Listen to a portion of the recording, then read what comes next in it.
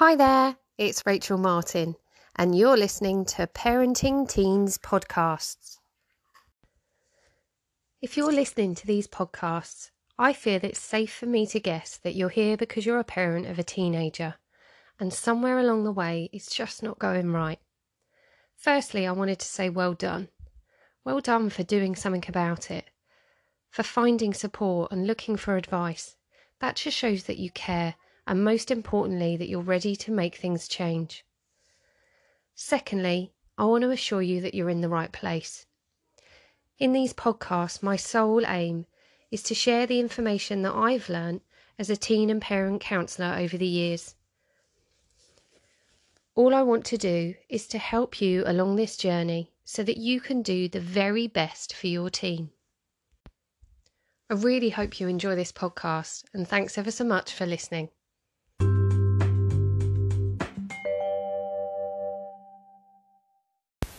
Hello, and welcome to another podcast about parenting your teens. This week, friends. So a bit of a touchy one that either works beautifully well or for some reason seems to be the bane of your life as a parent. So I've looked into this from a number of different ways. So I've got a question to ask you, and my first question is, do you consider yourself to be a good judge of character? Now, if you do or you don't, do you remember how it is that you learn to make and pick friends? What it is, or when it was that you first worked out what really matters when it comes to friends? It's a bit of a complicated one, isn't it? And there's probably not one moment where you felt you nailed it. And it's just to put in perspective that this is what your teen is learning right now. They're going right through the depths of this. They're at the deepest point whilst they're at school and college. They can't escape it. They can't just ghost someone out if they don't want to see them again. They're learning how to deal with people they like, people they don't like, and how to draw in the people who they want to be their people. Now, it's really important as a parent, just like you wouldn't criticise their mistakes with their maths or their English, that you don't do this with their life skills development. They really want to get this right, but they so importantly need to learn what matters to them when it comes to friends. If you criticise, they're going to feel like a failure, like you disapprove of their life skills and the choices that they've made. And we all kind of know where that ends up. They just pull away. They block you out. They don't tell you anything anymore. And we all know how painful and destructive that one is when it's in a household. I can't express enough how important friends are to teens. They help them to learn. They help them to shape their personalities, their morals, and their self-perception. But getting it right just takes so much time. The journey, as you probably remember, is plagued with potholes because friends argue, they change, they leave, they get partners, they judge and get jealous. And let's be honest, some are just out and out mean. But some are everything they need right at that stage in their life. Some help them to lower the stress. They help them when it all gets too much. Or they stand up for them or help them in moments of panic. But without a doubt, what I've found with friends that they pick, that they gravitate to, and that they stick with, those friends are the ones who make them feel they belong. They make them feel seen, heard, and wanted. Let me just say that again. The friends that they stick with are the ones where they feel seen, heard, and wanted. Now, I want you to think about the friends you have now. It's pretty much the same, isn't it? In one way or another, they see you. They see what you're doing. They hear what you're up to. And they want to be included in your life. The people who allow you to offload and speak when you need to. The ones who make you laugh and keep in touch. Even if you're anything like me and a bit of a hermit, and that's once every 3 to 6 months, you still arrange to see each other. These are the ones that you keep hold of. These are the ones that matter. Now let's not try and sugarcoat it. Sometimes your teen will make the wrong choice and pick someone who just isn't right. They're drawn in some way to someone who isn't genuinely interested in them. They just want to make up numbers in their group, or have followers to go round with them, or someone to make the mistakes with them. If your teen is more on the quiet or anxious side, this mistake is a real risk. But it's not your mistake to fix. And trust me when I say you can pre-warn about this one. But if your teen wants to feel included, and the strong and confident people out there are aware of this, they're a bit like a moth to a flame.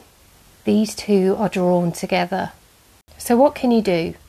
Well, trying to kill the moth ain't going to work. In fact, it'll turn your teen's light off with you. They won't be interested in you or coming around and seeing what you're up to. So that's definitely a no-no. Something that will help though is you can encourage your teen's self-confidence. If you can help them to get an understanding of what matters to them with friends. When they see how far this is from the friend that they've got, the bond begins to break, and the need to belong with this person just feels wrong. Another aspect I want to raise here is actually about you. If you listen to my podcast, you'll know by now, sometimes the feelings, worries and concerns you have don't always come from them. Do these friends maybe remind you of someone from your past? Are you seeing things in them you dislike in others? This is a dangerous place to be. Not only are you making a judgment from half a picture, need I remind you, you don't actually know this person, you aren't their friend, you've just heard from your teen what it is about them that they do or don't like. You don't actually know them. But you're also placing your teen in the place of you, with your beliefs and your morals. Bit of a truth bomb. They don't have your experiences. And if you continue to try to control their choices, they'll never get these chances. And if you continue to try and control, truth bomb, they aren't you. They don't have your experiences.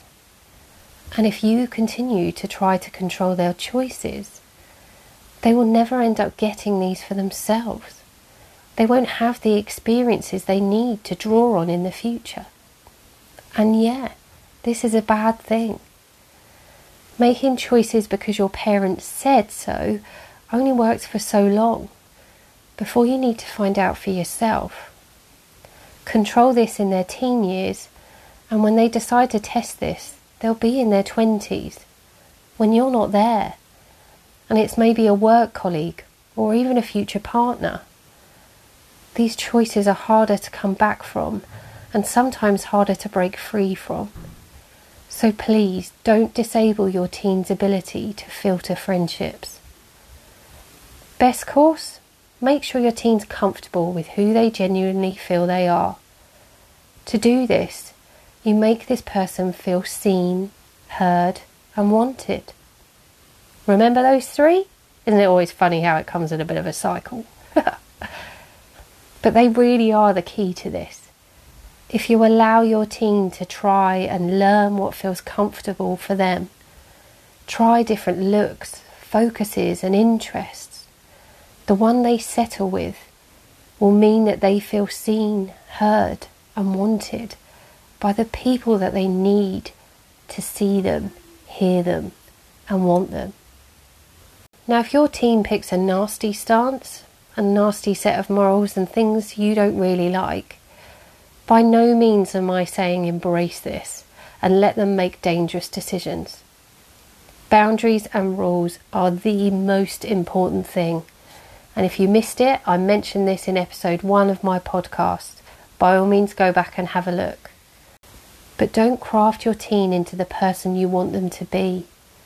It will lead them to find support outside the home, which could well work out okay. But it could also lead to silly friendship decisions to bridge the gap that they've lost with you. Always remember, if they can be themselves and feel comfortable in their own skin, This will bleed out into all the further choices they make, including which friends they pick. So in summary, what can you do? You help them to be themselves. You help them feel seen, heard and wanted within your home.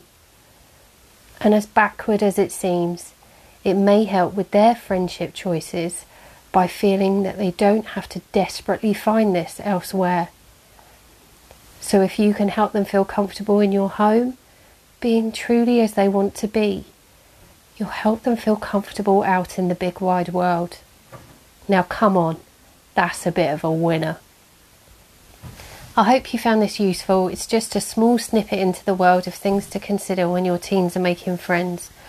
I know we don't always like the friends that we pick, but that the lessons that they learn from these friendships are huge. You have to let your teen craft their own journey, but you can help them make sure the journey is one that's important to them, that fits with the person they are. Help them feel seen, heard and wanted and comfortable in their skin, and you'll help them win in the friendship journey. Thanks for taking time to listen. Have a lovely day. I hope it helped. Thanks for listening to this podcast. I hope it's helped. If you like listening to it, then please make sure you click the subscribe button on whichever platform you're listening so that you don't miss the next podcast that comes up. If there's anything you'd like to suggest for me to talk about in future, or if you've got any feedback at all, please send me a message. I'm Inner Strength on Facebook, Parenting a Teen on Instagram, and my Inner Strength website. I'll be happy to take your suggestions, and I'm looking forward to recording more of these to hopefully help brighten your day. Have a good one.